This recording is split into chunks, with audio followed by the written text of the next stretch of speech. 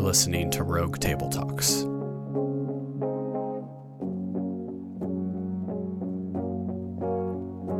Here's Mike. We're back.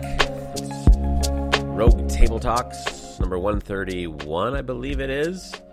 We've been a little off rhythm, but it is good to be here. Mike and Chad, Rogue Table Talks. RogueTableTalks.com, RTT at RogueTableTalks.com if you want to send us a message or start a conversation. And we're going to finish the book of Galatians today, just probably a short, quick hitter. Before we do, how you doing?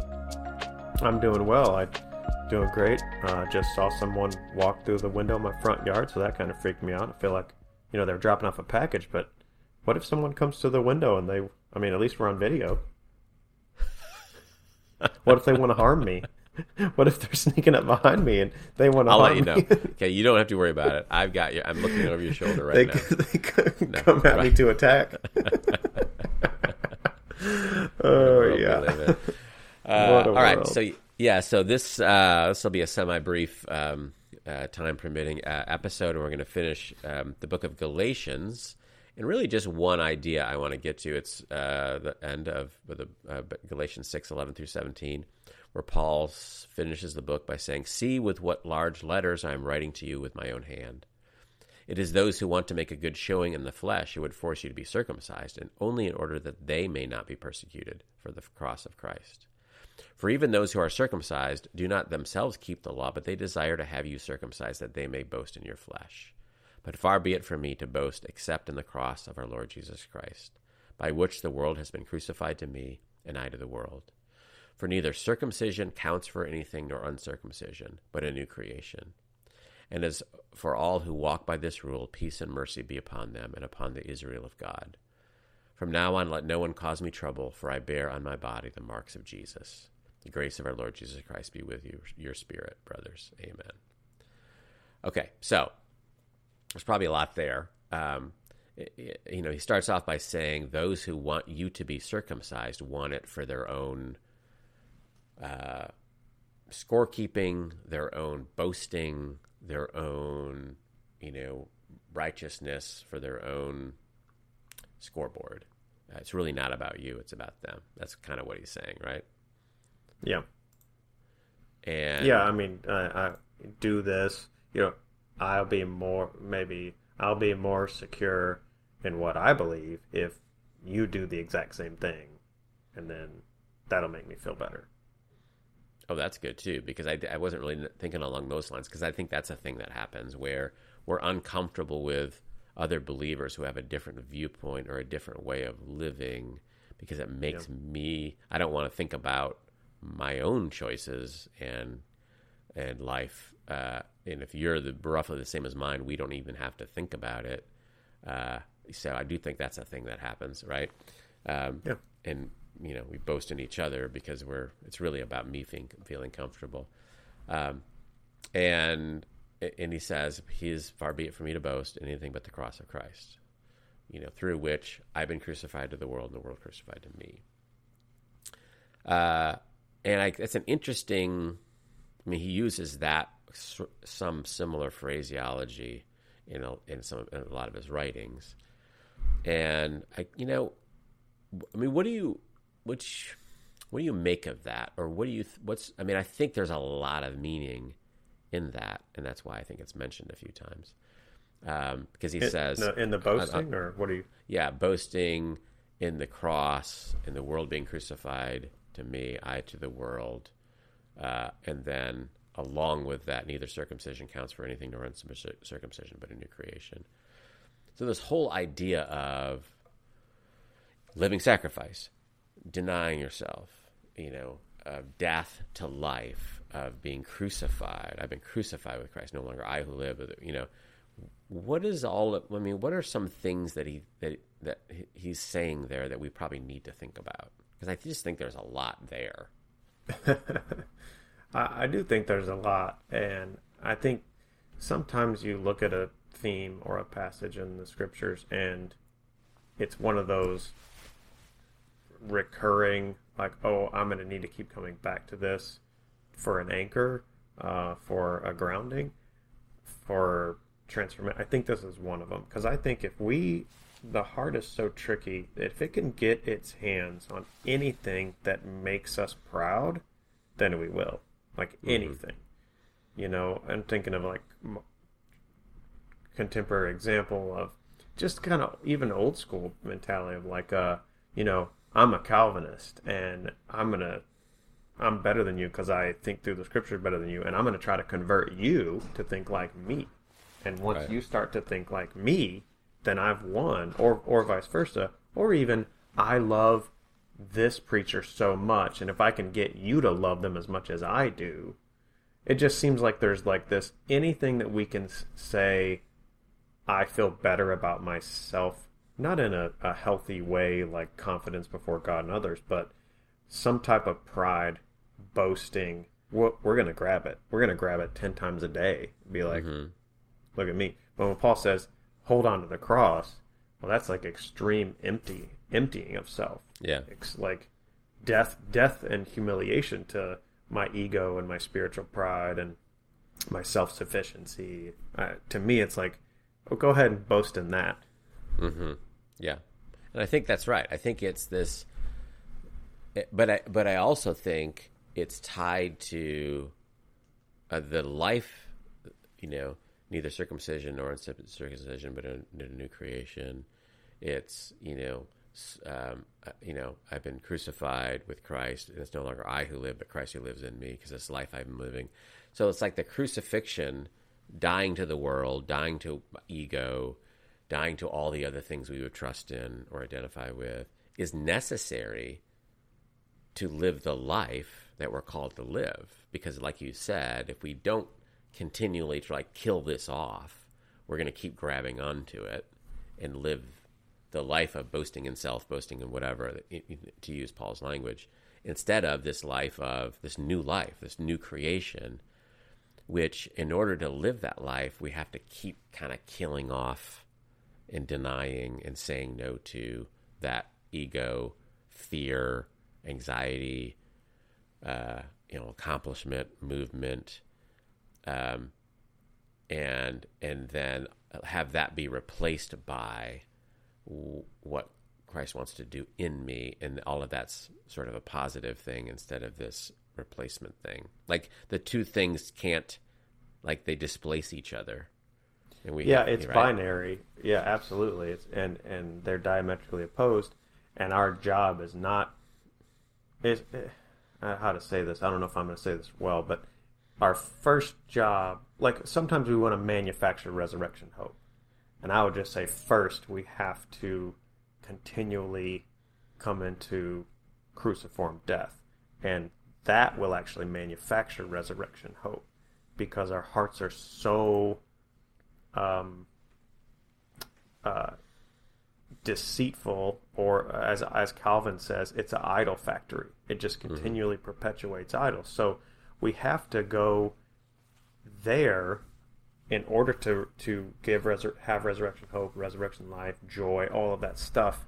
And I think we want to skip over it. We've said this before, but I think we want to skip over it. But, when you say, I like how you nuanced ego, because ego is not just pride.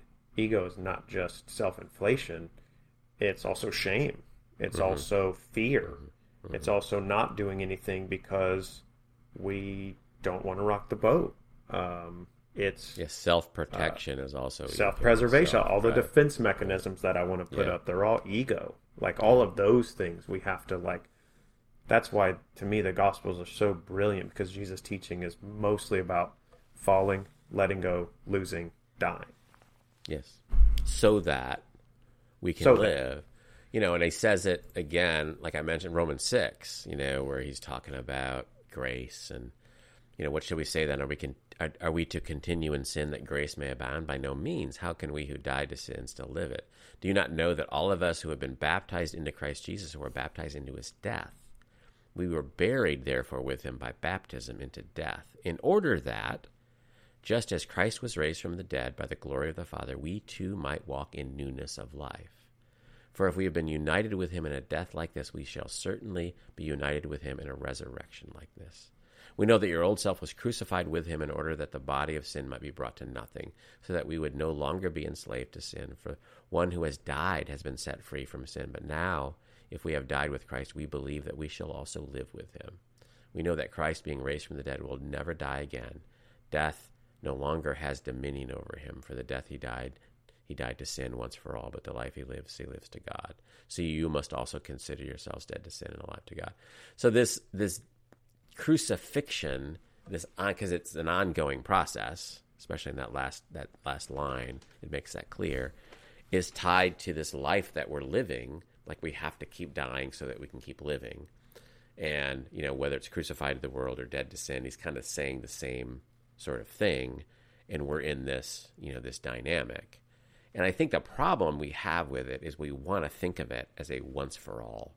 It's this already not yet dynamic where in some sense that's already happened, or at least in our ledger, in heaven or something. But in our experience, it has to keep happening. And I kind of like to think we don't want to think it has to keep happening, right? We want to live in the already and not in the daily, I got to keep doing this, or I'm not actually living the life Christ has called me to live.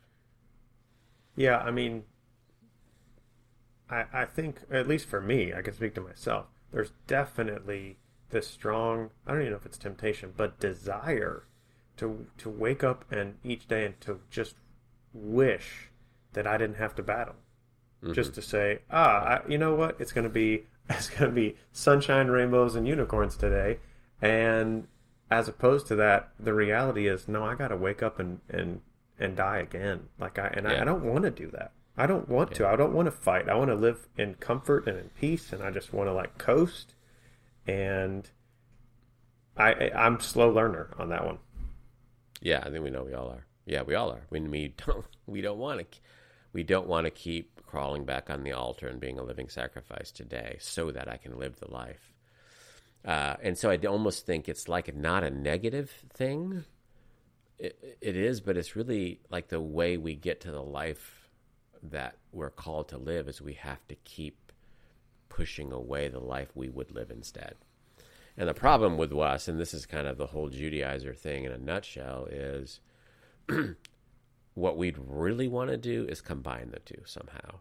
To baptize, to call the life I would really like to live the life Christ has for me, and they're really not the same thing, but I'd like to call them the same thing, and to call my desires, my boasting in the flesh, whatever, as Paul's referring to, I'd like to say somehow that's really the life Christ has for me. And now I'm totally comfortable in my own cocoon.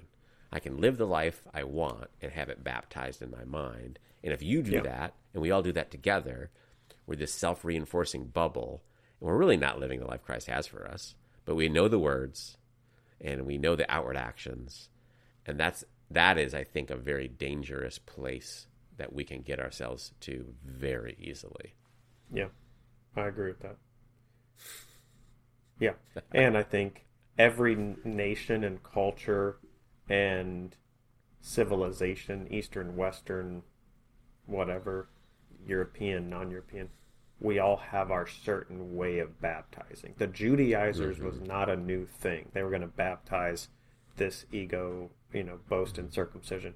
But what about our materialism? What about our greed? What about, what are we baptizing in the West to be like, this is Christianity, when really it's Americanized Christianity? I'm not saying it's just us. What are Africans doing? What is everybody up to with this thing? I think there is a common denominator of some form of legalism is baptized. So it's these are certain things all Christians avoid, and there's certain things all Christians should do. And that's what I want to baptize and call that the life that Christ has for me. Now, those, it takes different forms, but that's what it ends up to be, some form of stuff I'm doing, or the right things that I think and the right things that I reject, or whatever. And it is insidious, because then, pretty soon we can baptize politics, and we can baptize all sorts of things that are not that thing at all. And so, maybe that's kind of where we should land this plane as we, as we need to. That, maybe the question is, what would I tend to baptize, right? Like, I'm probably prone to baptizing a certain way of life that is not the life Christ has, that I have to actually die to. And we're all probably unique in that. And so what is that for me? And what does it mean to die to that life and to live the life Christ has for me, to be crucified with him? And that the need for crucifixion to me is tied intimately with the need for grace. And without it, I don't know if I really understand grace. So as we always say, as we close these things, grace and peace. And, grace and crucifixion go together. So grace, crucifixion, and grace and peace. Thanks for listening to Rogue Table Talks. Be sure you're subscribed to our podcast wherever you listen and on our YouTube channel. Just search Rogue Table Talks.